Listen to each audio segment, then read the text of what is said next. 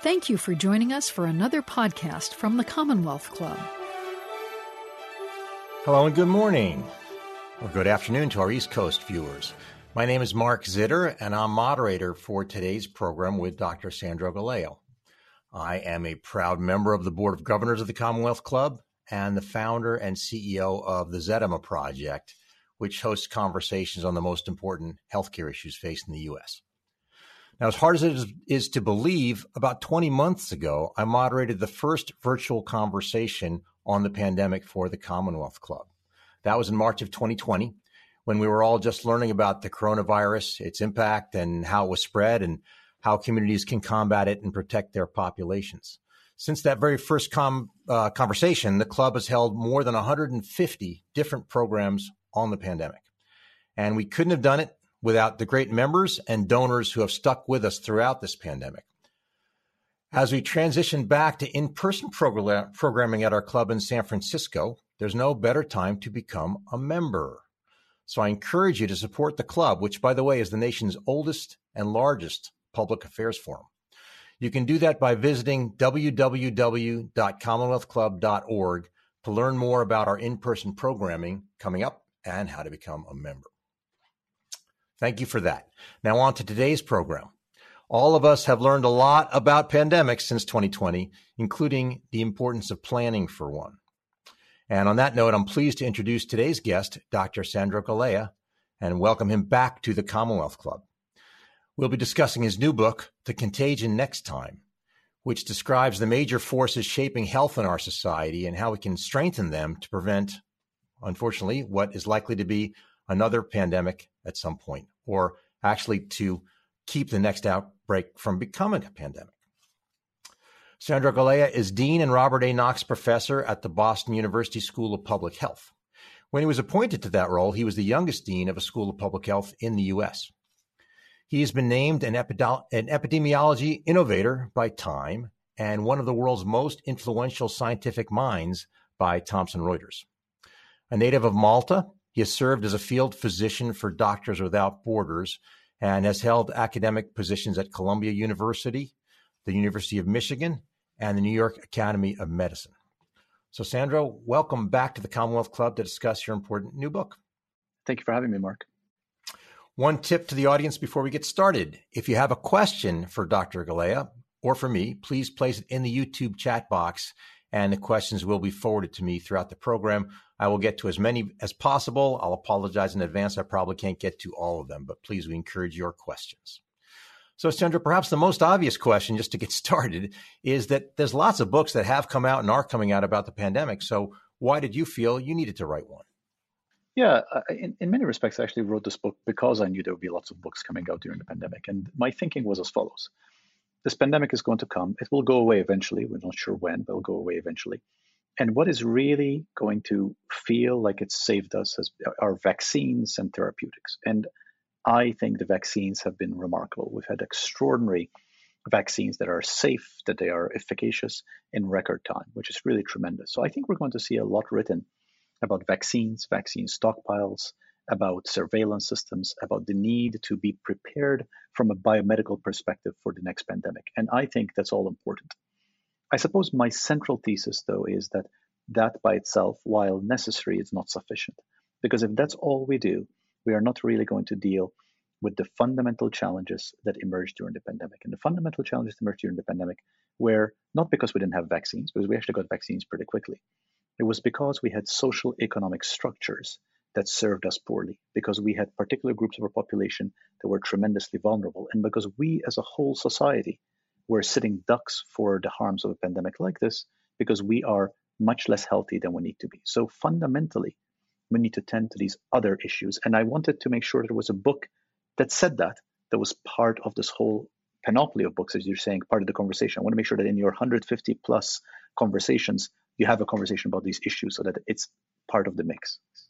Great. Thank you. Well, you set the table by starting the book, talking not about the pandemic, but more broadly about how much of our health is due to public health activities rather than medical care. And why did you think that was so important a distinction that you made it to start the book out? Well, I think we tend to think of our health as what is caused by our doctor.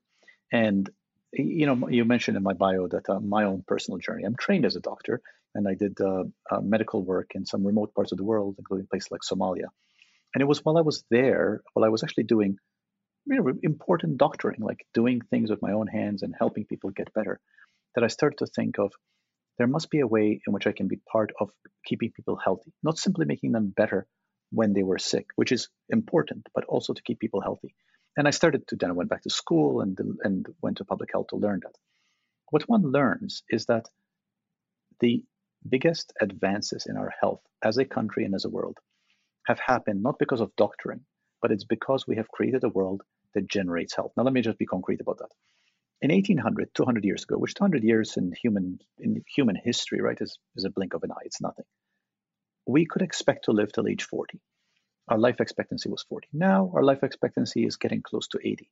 That is a doubling of life expectancy in just 200 years, which is really extraordinary. Life expectancy for humans had grumbled along around 40 for essentially thousands and thousands of years. So what made the difference? What made the difference was that we started cleaning up cities. We started cleaning up the air around us. We started having safe drinking water. We started having safe food to eat. We started having less violence, clean houses to live in. We started having livable wages, which meant that people could actually afford a better standard of living. We started having clean parks and opportunities for exercise. All of that is what fundamentally transformed our health. And we doubled our life expectancy, which is really perhaps the single biggest triumph in the history of health in the history of humankind. And that is also where we stand to improve. That's also where we as a country fall short compared to other high-income countries. We certainly don't fall short in medicines and therapeutics, in our ability to develop vaccines faster than anybody else. We are really doing very well on that. But we need to do much better in these forces that are really the forces that contribute the most to our health.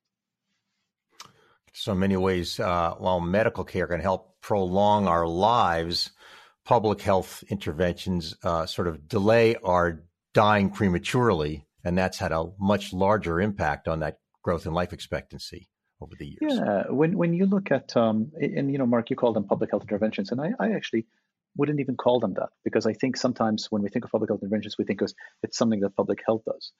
These efforts are improving the world around us that falls to many sectors, providing housing for everybody, providing clean air, making sure that we do not die from motor vehicle accidents, making sure that we're not in violent neighborhoods.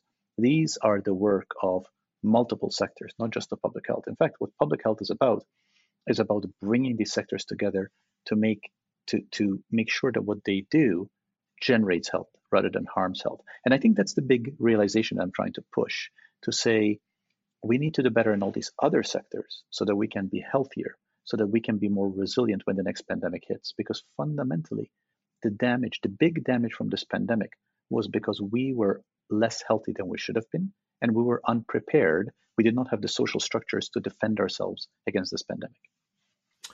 Yeah, I think related to that is the claim. I thought it was quite interesting. You say in the book, you think about health as a public good, whereas I think most Americans would kind of assume it's really personal. It's a personal responsibility. It's a personal issue. So how do you think that America's focus on individual liberty has shaped the way we collectively understand and invest in our health? Yeah, I think that misunderstanding of health as a personal good really stems from this conflation we're talking about. What is personal, what we can buy or sell, is sick care, is our ability to get medicines or to get surgery or to get treatment when we are sick. But when you understand that your health and my health is due to where we live, due to the air around us that we breathe when we go outside, to whether or not we have a safe neighborhood in which to walk, whether or not the food we eat is healthy, you quickly realize that actually you don't have that much control over many of those things.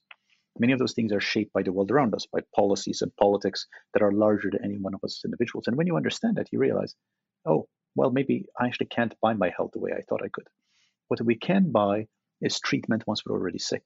But to be healthy, we need collective action, which is where we get to health being a public good. And I talk about this in the book, and I talk about how there is a conceptual shift we need to make to recognize that our health depends on our collective action. And that is different than the typical conversation we have. In some respects, what I'm trying to do is try to get us to say at all the proverbial kitchen table conversations, when somebody says to a relative, what matters most to your health? And the relative doesn't say, my doctor. The relative says, the fact that I live in a safe house, the fact that actually I have food to eat, the fact that I can go outside and not be worried about dying from violence. That's what determines my health. And, we've done surveys to ask people what they think matters most to their health. And most Americans continue to think it's their doctors, it's their nurse, it's their clinical provider. And that is a misconception. Yeah, you had some interesting illustrations in the book of some of these concepts. Tell us what we can learn about health as a public good from the Roman general Marcus Licinius Crassus. Yes. So it's this is I talk about firefighting in the book, and the fire departments, which were started by General Crassus, were put in place to because as Rome and its empire was consolidating, it was realized there were fires and we needed something to help put out these fires, and really that started the modern fire department, and to this day. Now, what's interesting, the reason I bring up fire departments is as follows. Is fire departments operated much the same way for hundreds of years. Fire happens, some sort of bell, whether it's analog or digital, and firefighters go out, they run, and they put out the fire. But about 40, 50 years ago in this country, fire departments started realizing maybe we can be part of preventing fires from happening. Maybe we can be actually part of the solution, not simply fixing the problem when it already happens. And fire departments started making this shift into working with municipalities, working with homeowners, developing the protocols that actually prevent fire, create safe homes. And as a result, the number of fires per house, per person in this country has dropped by half over the past 40 years. Now, fire departments still exist. We still need firefighters because there are still occasional fires, and we still need firefighters to deal with them. But can we not all agree that it's a better world, it's a better country because we have fewer fires? I mean, if we were in person, I would ask people to show of hands. Would anybody prefer us to have more fires? I don't think so. I think we all agree that we'd rather have fewer fires. And I think firefighters have actually led the way. And in many respects, we need health doctors in this country to also lead the way, to say, we will always need doctors. We'll always need doctors to restore us to health if we're sick. But aren't we all better off if we're not sick to begin with? Yeah, and the fire example is an interesting one too, because just as with the pandemic, we can't completely keep ourselves healthy if everybody else is sick or other people are sick. Same with fires. You can have a very fireproof house and be pretty safe there, but if the rest of the city is on fire, your house is probably going to suffer too. Yeah, and this is why the pandemic is such a teachable moment. The reason it's such a teachable moment is because I think it has been too easy for us over the years to say, Mark, I may care for you because I'm a nice guy and I don't want you to be sick. But really, out of the charity of my heart, I'll do what I can to help you. But ultimately, your health is your problem. What the pandemic has done is it's illustrated, well, actually, it's not the case. Because your health and my health are intimately linked. Because I now know that if you have COVID, I actually have a higher risk of getting COVID.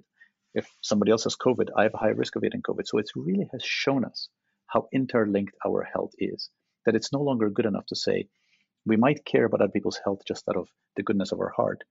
Yes, we should do that, but we should also care about other people's health because it affects our own health. So I think the pandemic really illustrates how intertwined our health is, that it's not only the morally right thing to do to be compassionate and care about everybody's health from a frame of shared humanity, it is also the smart thing to do to improve our own individual health. And I think it's illustrated that our individual health is inextricable from our collective health. And I think that's a really important shift in our thinking. I think it is, and I think it's one that takes a little bit of time to get used to. I know you're not only a public health expert, but you're an educator, so you've had a lot of practice helping people think through this. And I was struck. You wrote that we can't buy health for ourselves. We can buy healthcare, but not health, and we can only buy healthcare after we're already sick. And I thought one of the ways you illustrated this, this dichotomy well, was your soccer game analogy for our approach to health. Could you share that? Yeah. So soccer is the sport I like. It's my sport. I grew up playing soccer, and my kids played a lot of soccer. So I sort of thought I would use a soccer analogy. So the analogy is as follows. So you have soccer. How's the game played? You have 11 people on one side, 11 people on the other side. And the game is a very simple game, which is why it's so popular worldwide. All you have to do is you have to get the ball into the net of the other team. And from your 11 players, 10 of them can only use their feet. That's why the game is called football in many parts of the world. But one player, the goalie, they can use their whole body to stop the ball from going into the net. Now, if nobody ever scores on you, nobody ever can get the ball into the goal, you'll never lose, because really you lose by people scoring on you. Now, if I were to tell you that, having told you those rules, I'll say to you, take $1 billion and create the world's best soccer team. Now, you might say, well, I've heard what he said, so let me take the $1 billion and invest them all in the goalkeeper to make sure that I have the best possible goalkeeper. But here's the problem. If you do that, you look at a professional soccer game. What do you see happening? The goalkeeper is prowling their area, and they're constantly yelling at their fellow players, keep the ball away from me.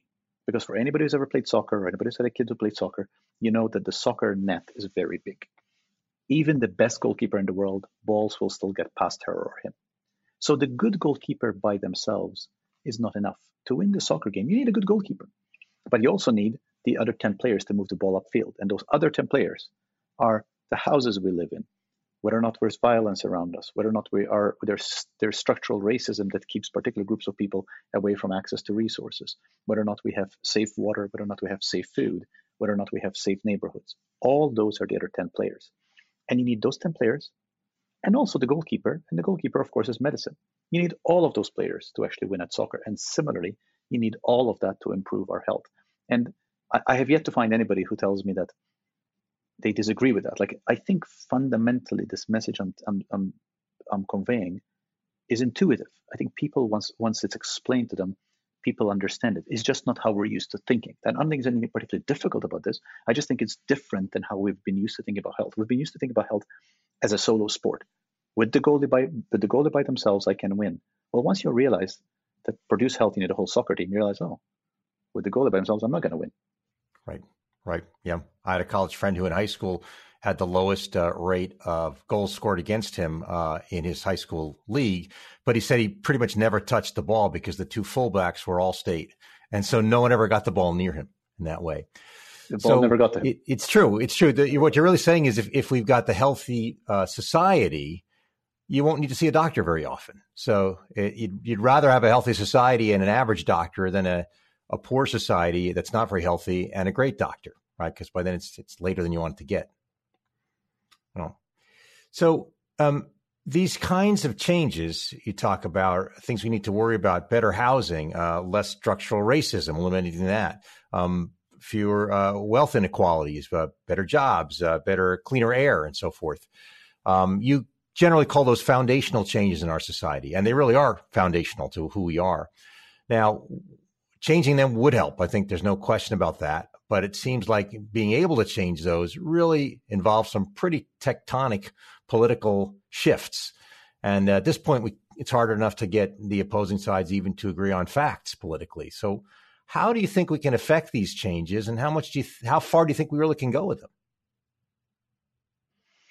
Yeah, I suppose the question is, what do you see as the role of politics? And I think if one sees politics and political leadership as leading us and giving us a vision to aspire to, then we're in trouble. But I don't see politics that way. I see political leadership as following the public conversation, as following where we are all at. And as a result, I actually think this conversation is what matters. I think this conversation, the conversation that others will have based on this conversation, that is what will change our collective thinking. And I think politics will follow. There's a concept which I refer to in the book called the Overton window. And the Overton window it's named after Overton. And it's a window of what we consider to be acceptable conversation. What do we actually talk about? And the point about the Overton window is that window shifts, is that we can shift what it is that we talk about. And what I'm arguing is that once this conversation becomes lingua franca, once it becomes a conversation everybody's having, we will then have politicians who in primaries will debate whether a particular plan they have for sanitation, for transportation, for housing, how it will affect health. When we see that in presidential primaries, that's how we know this conversation will have arrived. It's when politicians recognize that decisions they're making about a whole range of things affect health. Well, I'll admit, as I read through some of these things, I thought, well, this is very idealistic and it's never going to happen. But then you point out, and I thought of a few examples where actually it has happened. I think our air is a lot cleaner on average in America than it used to be. And please give the example about smoking. Yeah, so smoking is an excellent example, and we could talk about many other examples, but smoking used to be ubiquitous. But 80% of adults used to smoke. That means it was everywhere. It was actually one of the cool stories about smoking is that when the very first studies that showed the harm of smoking started, these were in the 1930s in England. Those studies initially didn't even collect data about whether or not people smoked or not. And you know why? It never even crossed the investigator's mind there could be anything wrong with smoking because everybody did it. It was so common. Today, smoking is about in the teens in terms of 10 to 15% in terms of adults. So how did that happen? Well, first of all, there was about 20, 30 years of data being collected from 1930 to 1960. In the 1960s, 1964 to be precise, there was a very influential report by the Surgeon General that said, look, smoking is killing people. It causes cancer, it causes heart disease. And then slowly, what started happening is people looked up to, movie stars and other influential figures, they started saying that we shouldn't be smoking. People started dying who were seen clearly to be linked to deaths due to smoking. And slowly, the conversation changed. Slowly, the conversation changed such that now everybody knows smoking is harmful. And even if people are smoking, they realize that they're doing something harmful to themselves. And, I look at my children. My children would look at smoking as they're very clear that it's harmful, which is a tremendous generational shift. Now, of course, this takes time. Remember, I said the Surgeon General's report was in 1964. So now we're dealing with 55 years later. So these cultural shifts do take time. But at the same time, they also are transformative. I mean, another example, which I mentioned in the book, is motor vehicle accidents, so car accidents and car deaths. So in the past century, we have reduced deaths from motor vehicle accidents by 200-fold, which means for every vehicle mile you drive, your chances of dying are 200 times less than they were a century ago. Now, that's extraordinary, like 200 times less. And I often challenge people and say, well, why is that? Is it because drivers are 200 times better? I mean, nobody in their right mind thinks that drivers today are 200 times better than they were 100 years ago. Let's just face it, that's just an extraordinary gap, right? How do we achieve that? We achieve it by seat belts, by airbags, by shatterproof glass, by laws to make sure that we're not driving when we're under the influence of alcohol, and all of that. And everybody understands that. Now, those were hard-won battles, right? It was seat belts took a good 10 to 20 years to become something that everybody did. They become 10 to 20 years to become where they are today, which is you don't even think about it. You get into your car, it's just what you do. But if you go back to the 1960s, if I were to tell you, can you imagine a future where everybody gets in their car and puts on this belt that restrains them? You might say to me, I don't know, Sandra, it's pretty idealistic. That's going to be hard to do. To which the answer is, it is hard to do, but we did it. And it takes time. It takes changing the conversation. It takes changing culture until what is previously unimaginable becomes the obvious. And the obvious becomes something that we do without even thinking about it. How much of this is an American phenomenon? I mean, you write that in America, in many ways, our investment in healthcare, the medical system, comes at the expense of our investment in some of these other foundational drivers. So how does that work in the U.S.? How do you compare it with other countries in our choices that we make there? I think we in this country have a over-reliance on the ethos of individual ownership of our health, of individual ownership of these ideas, which is evidenced by our overspending on our health much more than other countries. But I don't think that the phenomenon is unique to this country. I think when we've done surveys across countries where the plurality of people across countries keep thinking that health is being driven mostly by their doctor, by their nurse, by their clinical provider. So I do think there is a collective global shift in the conversation that needs to happen. But just to talk about globally for a second, just to make one other illustration, we spend more as a country on our health than any other country in the world. We spend quite a bit more, by about 40% more, which means if other countries spend $1, we're spending $1.40. Despite that, we have the worst health compared to any of our high-income peers. I'm just comparing us to high-income countries. Now, my challenge to anybody listening is this. Can you think of any other sector, where we spend more and get less? And the answer is it's impossible to think of another sector. I mean, if I were to tell you, take your smartphone, and your smartphone is going to cost you more than it would cost you to buy it in any other high-income country, but it holds less data and is slower, and the camera is not as good. I mean, you'd say, well, something's wrong with this picture, something's wrong with the state of commerce. How is that possible? But that's what we do with health, actually, which really we shouldn't do, right? It sort of sounds absurd. Like, why do we accept spending more and getting less? I think we as a country should be okay with spending more if we get more. Like if I said to you, look, we spend more on health, but you know what? We live longer, healthier lives than everybody else. Now we can have an argument whether it's worth it for us or not, but I think most of us would feel like, okay, all right, we spend more, we get more out of it. But we spend more and we get less, and that's a problem. That should not be the case.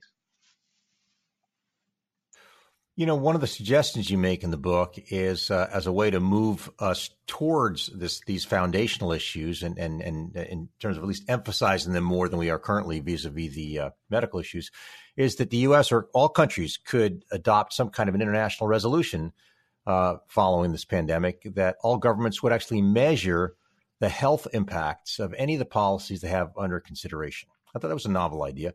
Why do you think that would help? And do you think there's any possibility it could actually happen?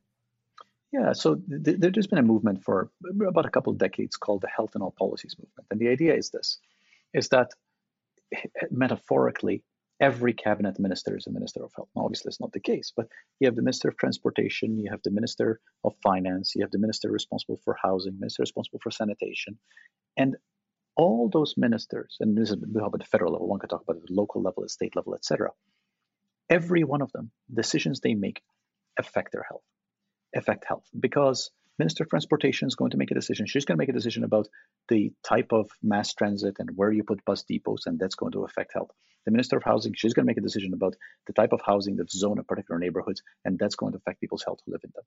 So the idea is health in all policies, where we're explicit that health emerges from all policies, and as a result, we are explicit about measuring that. One can do something called a health impact assessment.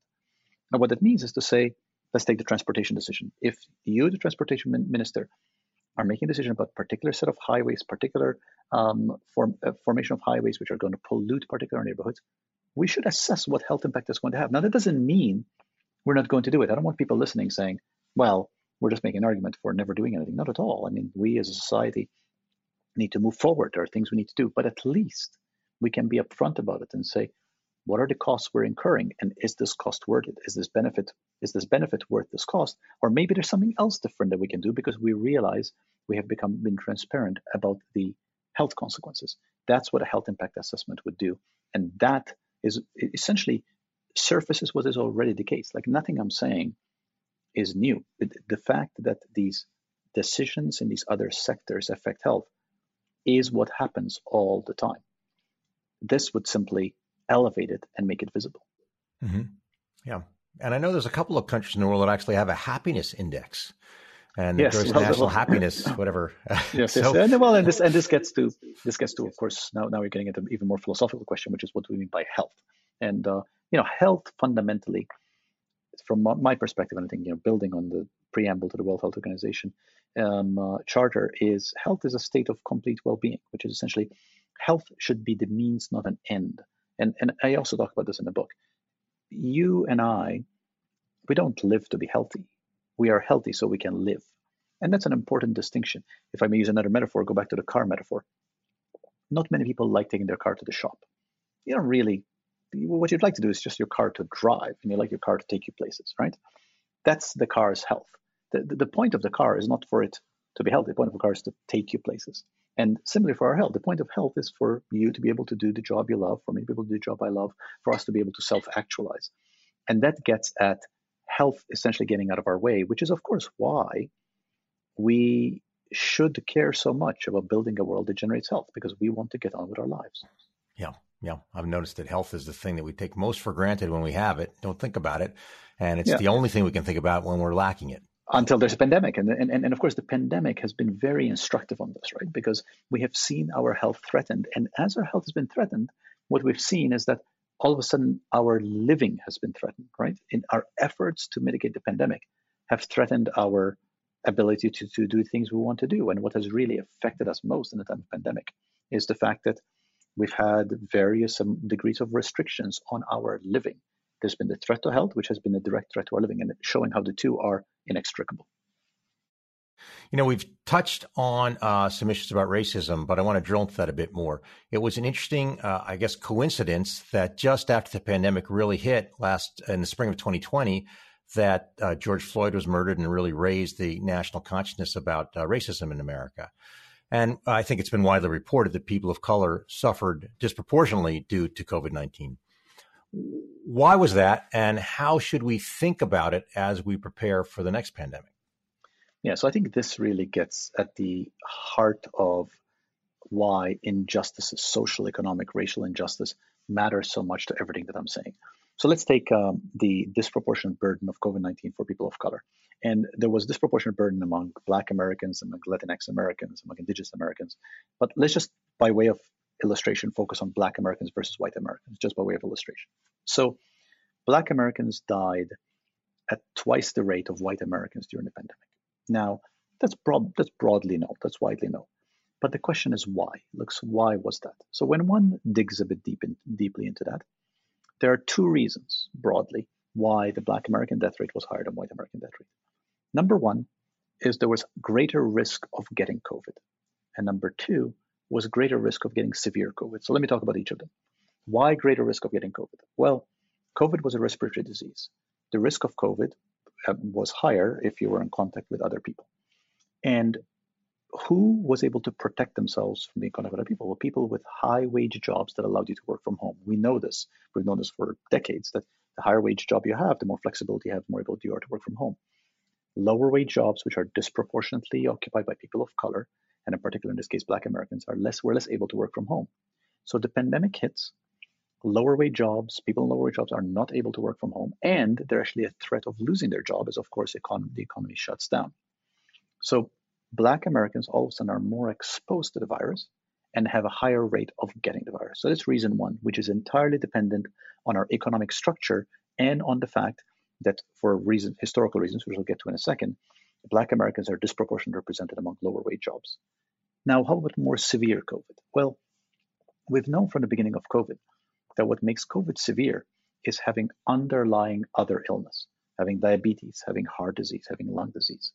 Well, we have long had a health gap that persons of color, Black Americans specifically, have more underlying disease than do white Americans. And that also reflects centuries of disadvantage. So as a result, once higher COVID and then more severe COVID once it hits, meant that Black Americans were more likely to die from COVID by quite a bit, by twofold more than white Americans. Now, why is it that we've had economic structures that disadvantage Black Americans, and why is it that those economic structures have also patterned poorer health among Black Americans and white Americans? Well, that goes back hundreds of years.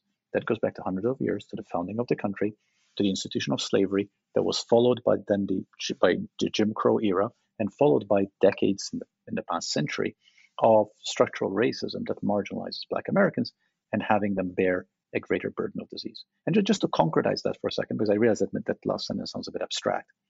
Let's take something very concrete. 1930s, American government wants to encourage Americans to own homes, to generate wealth. Homeowners Loan Corporation is started, and the job of the Homeowners Loan Corporation was to help guide banks and encourage banks to lend money for mortgages. How did it go about doing that? Well, it would take maps of cities and it would color them in green, yellow, or red. And the green would be say, this is a good place for you, the bank, to invest your money to make mortgage loans. The yellow's in between, and the red, we don't advise you to lend money. Well, as you can imagine, the red areas were areas where African Americans lived predominantly. And that red marking of the map became known as redlining. Well, redlining in the 1930s means that Black Americans now have lower home ownership rate, lower wealth accumulation, fewer resources, living in houses that on aggregate are not as good as those white Americans live in. Now you get to a pandemic where one of the reasons that the virus spreads is more crowding in homes. And all of a sudden, Black Americans have a greater risk of transmission of the virus. And as I said, couple that with greater severity of the virus because of underlying disease, resulting in higher death rate for Black Americans. So really, you can see how this thread of structural institutionalized racism in the country's history manifests in very concrete consequences today. It manifests in differential death from a pandemic that we had never heard of until end of 2019, beginning of 2020, between Black Americans and white Americans. Okay, thank you. That's helpful. Let's assume let's turn this more back towards the contagion next time. So at some point in the future, let's say another virus emerges, somehow similar to COVID-19, somehow different. And let's say that people have been reading your book and talking about it, and we've improved on some of these areas with racism and some of the other foundational issues that you're talking about. How would that make our experience of the next pandemic different? I think it would make the experience dramatically different. I think if we recognize that the pandemic is going to hit vulnerable groups worse than others, and we made decisions that specifically protected more vulnerable groups. Those are people with underlying illness. Those are people who already are vulnerable to the virus. We're going to see much less death in those groups, number one. Number two, if by then we are a healthier world, by definition, we're going to be less vulnerable to the virus, because the virus, again, we've known this since January of 2020. You're more likely to die from the virus if you have underlying illness. In fact, one of the things that has been well publicized in the virus, if you have no underlying illness, your chance of dying from the virus is actually quite low. It's actually quite unusual to die from the virus if you have no underlying illness. So we are already more resilient as individuals. And if we now have systems in place where we recognize that we want to protect the people who are most vulnerable, we are immediately going to see us preventing a lot more deaths than have happened this time. Because there is a reason why we as a country have had more deaths than any other country. And that reason is that we as a country were not as healthy as we should have been. And we were essentially sitting ducks for the consequences of a virus like this. And then we were not positioned to protect those who are more vulnerable because of our economic structures and our social structures that actually marginalized and put those more vulnerable even more at risk. Now, I think everybody was impressed by how rapidly we created vaccines and how effective they were. Really amazing. So we're all celebrating that. But you urge us to be careful about making big, broad assumptions about our country's ability to combat future pandemics based on how we were able to escape this one and who was able to escape this one. Why should we be cautious about that? Well, first of all, I want to be very clear that I think the vaccines are amazing. I think that we got to, it's even hard to remember now that in summer of 2020, we were saying, well, what if we get the vaccines with 50% efficacy? But instead, come the fall, we have two vaccines with more than 90% efficacy. They're efficacious, they're very safe. I mean, it's really incredible. And it's really a triumph of biomedical science. So we should be very clear about that. That's number one. Number two, my fundamental point is that the vaccine in itself is not enough. If I were to go back to my football analogy, my soccer analogy, remember, the goalie itself is never going to be enough because you are still going to lose with enough balls coming at the goalkeeper. Similarly, the vaccine's coming at a point where we already have an enormous number of deaths. Now, number three, developing vaccines is one thing. Vaccinating people is another thing altogether. Vaccinating people depends on people trusting the system enough to actually want to get vaccinated. And right now, as you and I are talking in November of 2021, I'm actually saying the date because I'm sure this will be different 6 months from now. Somebody's listening to it 6 months from now. We still have 20-30% of Americans, of adults, who don't want to get vaccinated. Now, and if you look at that, you'll see that that's actually patterned also by socioeconomic position and by race. Now, one could take the approach saying, how could people possibly not want the vaccine? Or one could actually take a step back and say, why would people who've had no reason to believe that the system is working in their favor before all of a sudden turn on a dime and trust that the system is working in their favor? That's the fundamental problem. And that trust doesn't get built in a day. It doesn't matter how good the vaccines are. I can say till I'm blue in the face, these vaccines are safe, they're efficacious, everybody please get vaccinated. Well, if you've never felt like that the health system was there for you, if you've never felt actually the system was giving you things that are actually needed, and you look around and you know that people like you have more diabetes, more heart disease, more lung disease than everybody else, and you've known that this is unjust all your life, why would you believe that this is going to change overnight? So I think we are in some respects reaping the injustice we have sown. You know, you made the reference to the civil unrest in the summer of 2020 that followed the killing of unarmed Black men and women, particularly George Floyd. And that civil unrest, which was the largest civil unrest the country's ever seen, really, by number of people who were involved in protests, while it was triggered, it was catalyzed by these killings.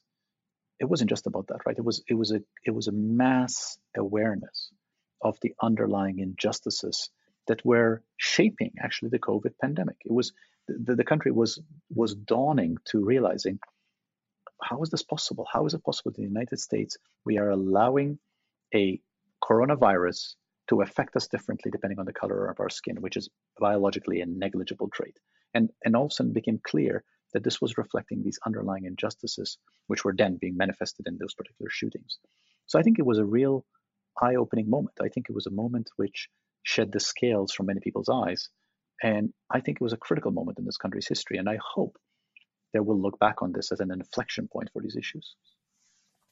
Great. We've been talking about racial injustice and differences. What about economics? Is wealth inequality a cause of public health problems, or is it actually the reverse? Is it an effect of them?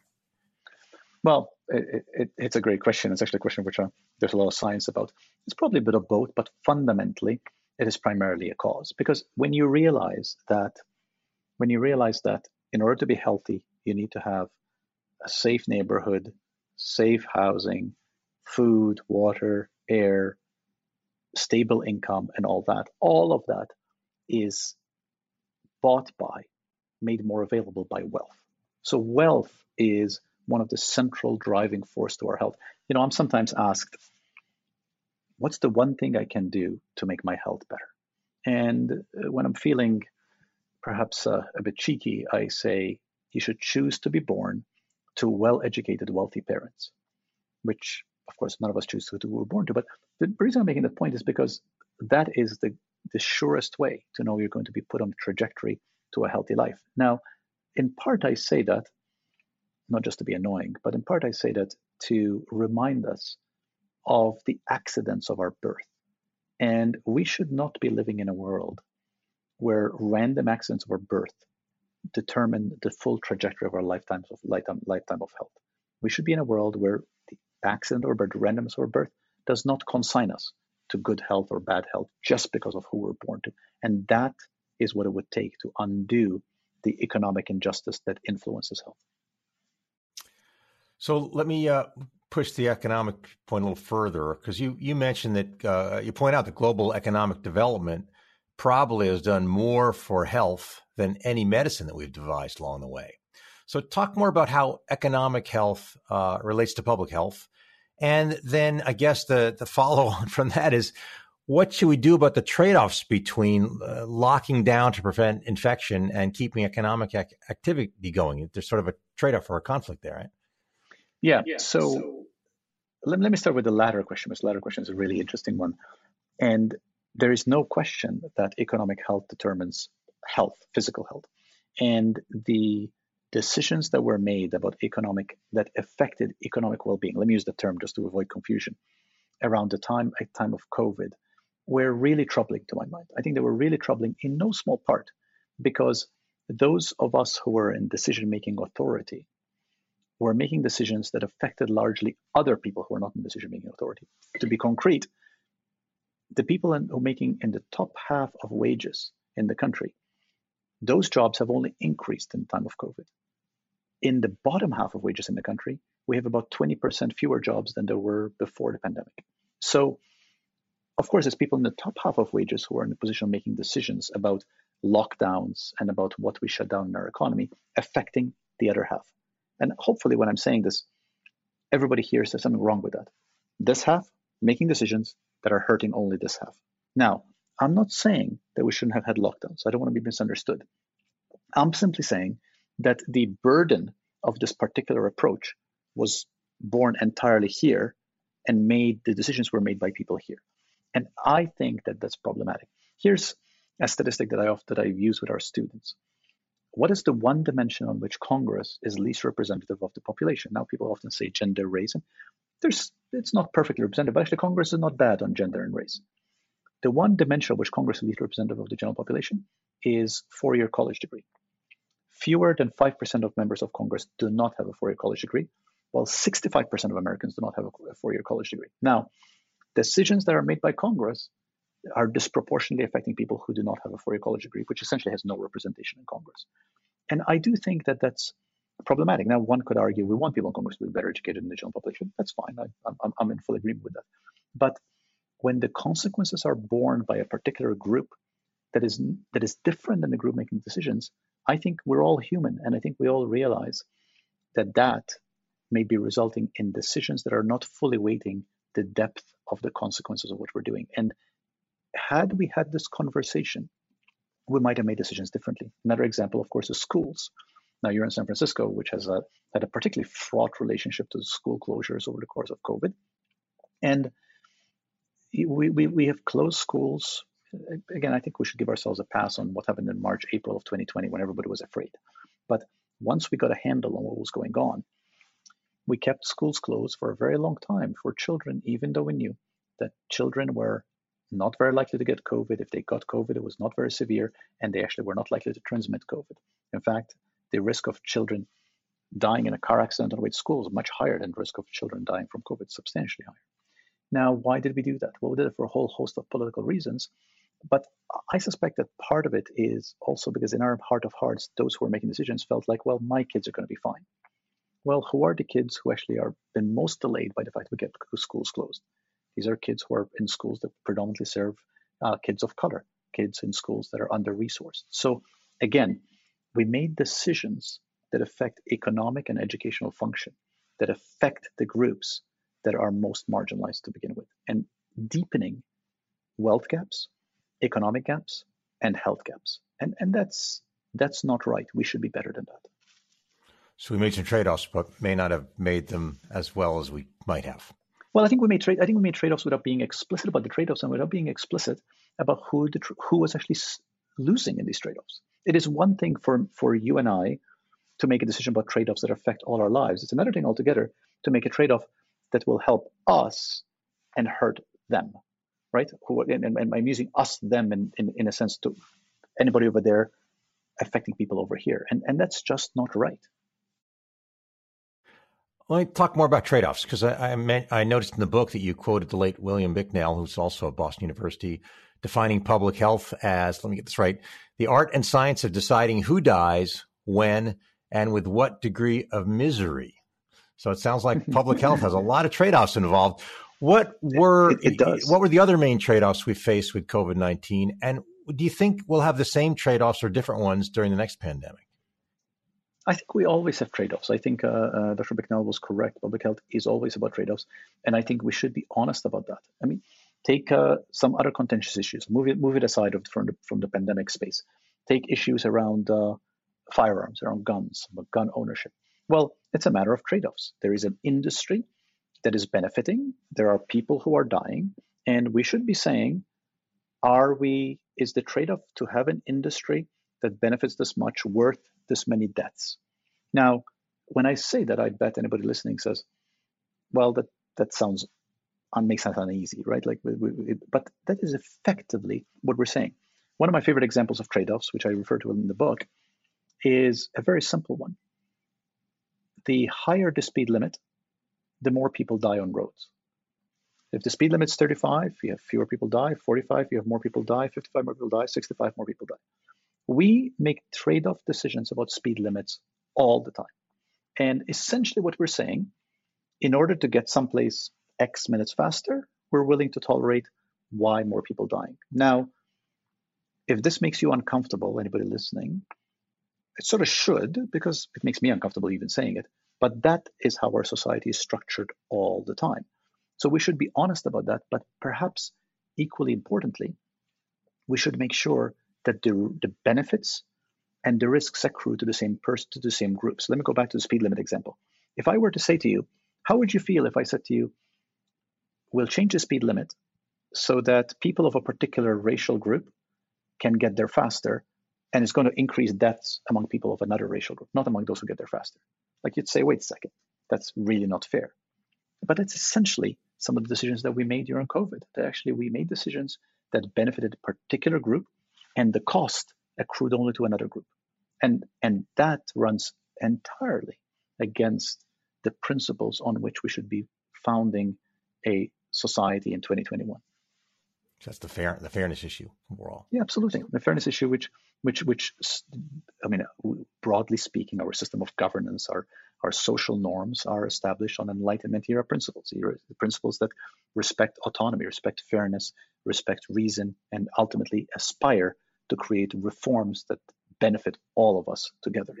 Right. So you're not arguing that we don't have trade-offs. You're arguing that we should make them in a fairer way.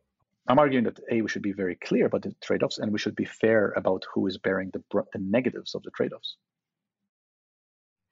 Well, the foundational changes you would like to see made are ambitious. And let's say I'm going to wave my magic wand, and Sandra, I'm going to give you just one. What would be your top choice for an intervention to improve public health in the U.S. what you're trying to address? Oh yeah, the top choice is very clear. The top choice is that conversation around the kitchen table, in every kitchen table, shifts so that everybody realizes when they have the conversation, what matters most to your health. Everybody says it's the house I have, it's the job I have, it's the neighborhood I live in. Once everybody says that, everything else will follow. This is a little bit like Aladdin's magic wishes. The wish that you want to have is to have infinite number of wishes, but which is similar here is what I'm saying. Once the conversation changes, everything else I'm talking about will follow. And if you could choose an intervention, a public health intervention, is there a favorite one you have?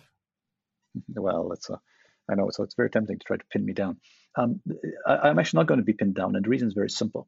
Because while I'm actually trying to articulate a vision, I also want to be pragmatic about it. And I think different interventions may be implementable in different contexts, depending on the particularities of that context. And I think any number of these efforts could make a difference. And I would encourage anybody in any level of decision making, be it local, be it state, be it federal, be it in private sector, be it public sector, to do what is possible within this realm of thought. And all of these things together will add up to a much bigger difference.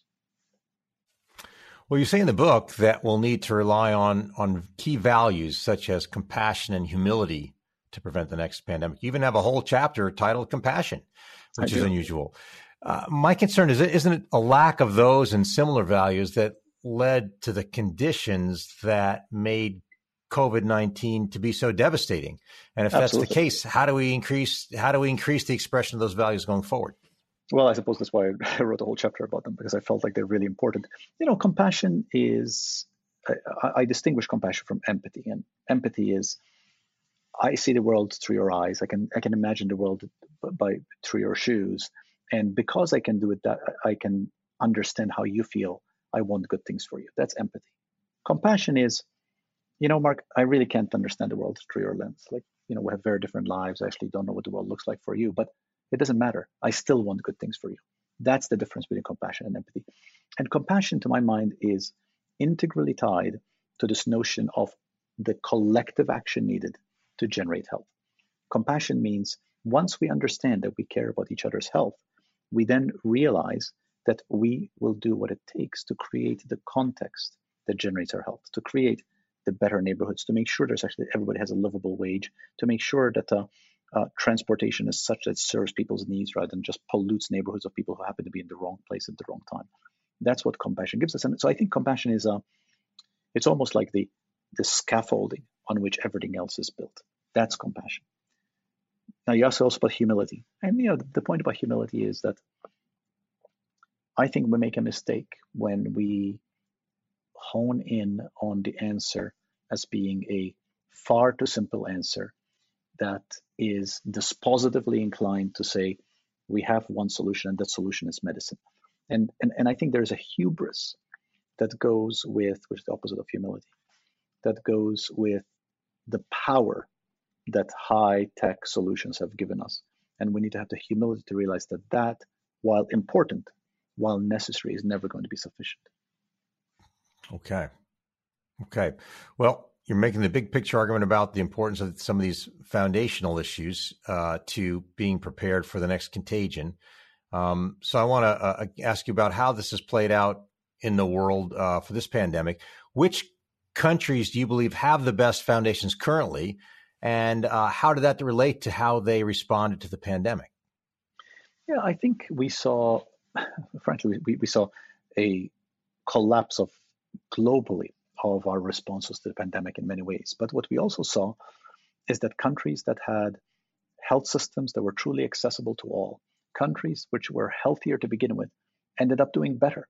And that's not a big surprise. It's not a big surprise because, as we've been saying, the fact that we were sicker to begin with was a large part of the reason why we actually did as poorly as we did. And the fact that we did not trust the system is a large part of the reason why people were not tended to the way they needed to. So any number of countries have things that we could learn from them. There were particularly some countries in Asia, places like Singapore and South Korea, that did very well in the public health infrastructure that they had invested in to do the early testing, tracing, containment of the virus. There were countries in Western Europe that did much better than we did, simply because their populations were healthier to begin with and have now emerged from the pandemic much faster than we have. So I think there are lessons to be learned from a range of countries around the world, but fundamentally, the lessons all center around having a healthier country to begin with, being prepared through having a public health infrastructure, and not having the divisions that create health haves and health have-nots that are then completely exploited by the virus. Well, I have a hunch that we have some aspiring or even current public health people on the call. And since you're the head of a public health school, I wanted to ask you about the role of public health leadership in preparing for the next pandemic. And specifically, you've obviously thought very deeply about this because of your role in writing the book. How has the pandemic affected what your vision for what your school should be doing, or just practically what the school is doing about public health training? Yeah, I think I'm not sure there's good news or bad news. I think these thoughts that I've been having, that I'm pushing forward in this book, are really reflect my evolving thinking and many people's evolving thinking in public health overall. I actually think this is the direction public health was headed. And I think the pandemic sharpens that and elevates it, but it doesn't inflect it. This is really the direction we're headed, and this is really how we were thinking. And I think a good school of public health teaches this to its students. And one of the most wonderful things in the past year has been to see this surge of interest among young people in public health, a surge of interest in people who say, I've seen the ravages of a pandemic and I want to be part of the future, which can help when something like this happens. And that's marvelous. I mean, that is what gives one hope. In fact, you have to have a heart of stone not to be filled with hope when you see that, because you're like, there's going to be a new generation that cares about these issues, and hopefully they understand these foundations and they will lead us to a better world. So I'm excited to see the next generation, and I'm excited to be led by the next generation. It seems it's also suggests some other things. Like I would think that maybe the role of communications training in public health training has been elevated a bit, because we know how important that is. And there's been much said about the CDC and the FDA and at the state level also how things have been communicated. Do you see that as a more important part of public health? I do. I think it's important. But we've had, as have many other schools, we have a certificate in public health communication. We have training in leadership and management. Schools of public health have seen this wave emerging, and I think to varying degrees, we've all been, I think, having the educational substrate that is ready for students to be ready to deal with a pandemic like this. Now, whether or not those of us who are in positions of authority when this happened actually had the right training 20 years ago, I'm not sure, but certainly the training now is the right training to prepare people for the next pandemic. What we need is a committed generation, and also we need the funding broadly to grow the number of people who are in public health. I mean, we have had a shrinkage of the public health workforce in this country consistently year on year for the past 10 years. I think this will change. I think it will change in the public sector. I think it'll change in the private sector.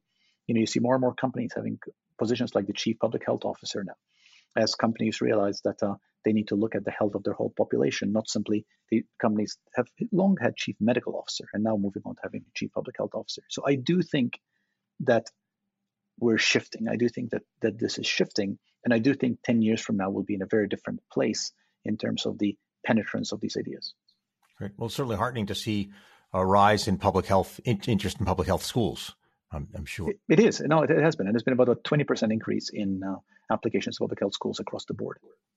What do you think the role of the media has been, both in terms of how it's covered the pandemic, but also in this whole notion of the American tendency to overemphasize medical care and perhaps underemphasize public health issues?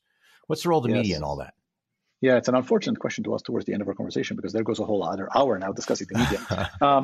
Well, I think two things. I mean, number one is I think the media shapes the public conversation I'm talking about. It shapes you asked me about my magic wand questions to change the conversation at the kitchen table, and the media shapes a lot of that. So I think that's critical, that the media understands what causes health, so that the media can be a part of making this, shifting us in the right conversation, number one. Number two, in the context of the pandemic, I think it's been a troubling moment for the media. My assessment is that we have been the curated media, to call it that, or the mainstream media, has been so led by the rise of social media. This is the first really national crisis that we've lived through in a social media era. And social media is a very particular medium, as you know.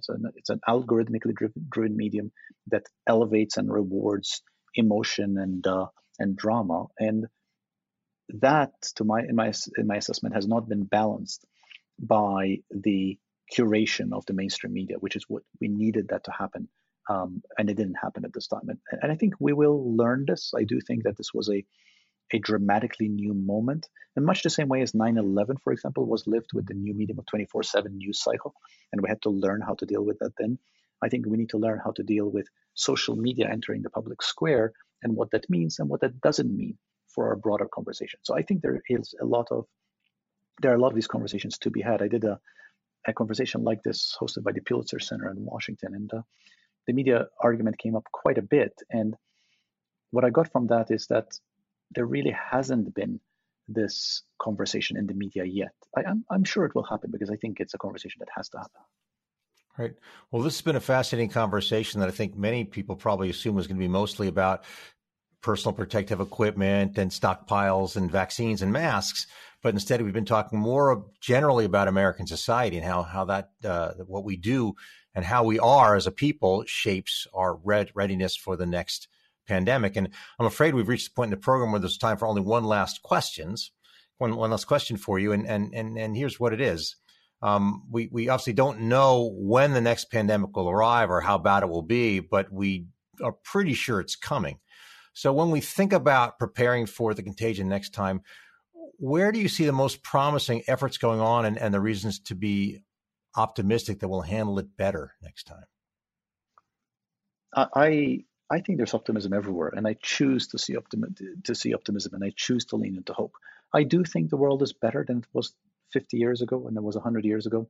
And I think 50 years from now, the world will be better. And I suppose this very conversation fills me with hope, because the fact that we're having a conversation means that we're open to the ideas. The fact that, Mark, you were willing to engage in this conversation, the Commonwealth Club was willing to engage in this conversation, that fills me with hope. And I look at the next generation, I look at their enthusiasm for these ideas, and I think all of this says that we're going to be headed in the right direction. It's going to take some work. It's going to take some sleeves rolled up hard work, but the arc of history teaches us that we move in the right direction. Might be some steps forward and steps back, and it's hard work, but we'll get there.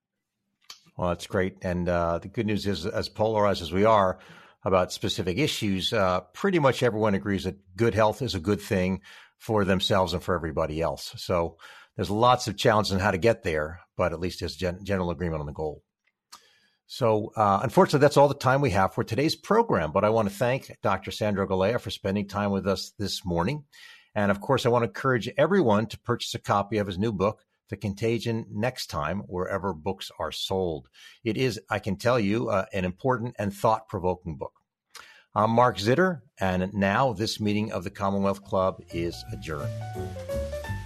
The Commonwealth Club's annual gala and Distinguished Citizen Awards will celebrate 7 frontline physicians and Nobel laureate Dr. Jennifer Doudna. Join us November 19th for a virtual event and support the club. Text CLUB 2021 to 41444 to register and donate today.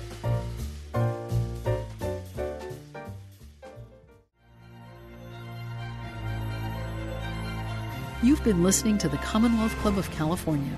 Hear thousands of our podcasts on Apple Podcasts, Google Play, and Stitcher.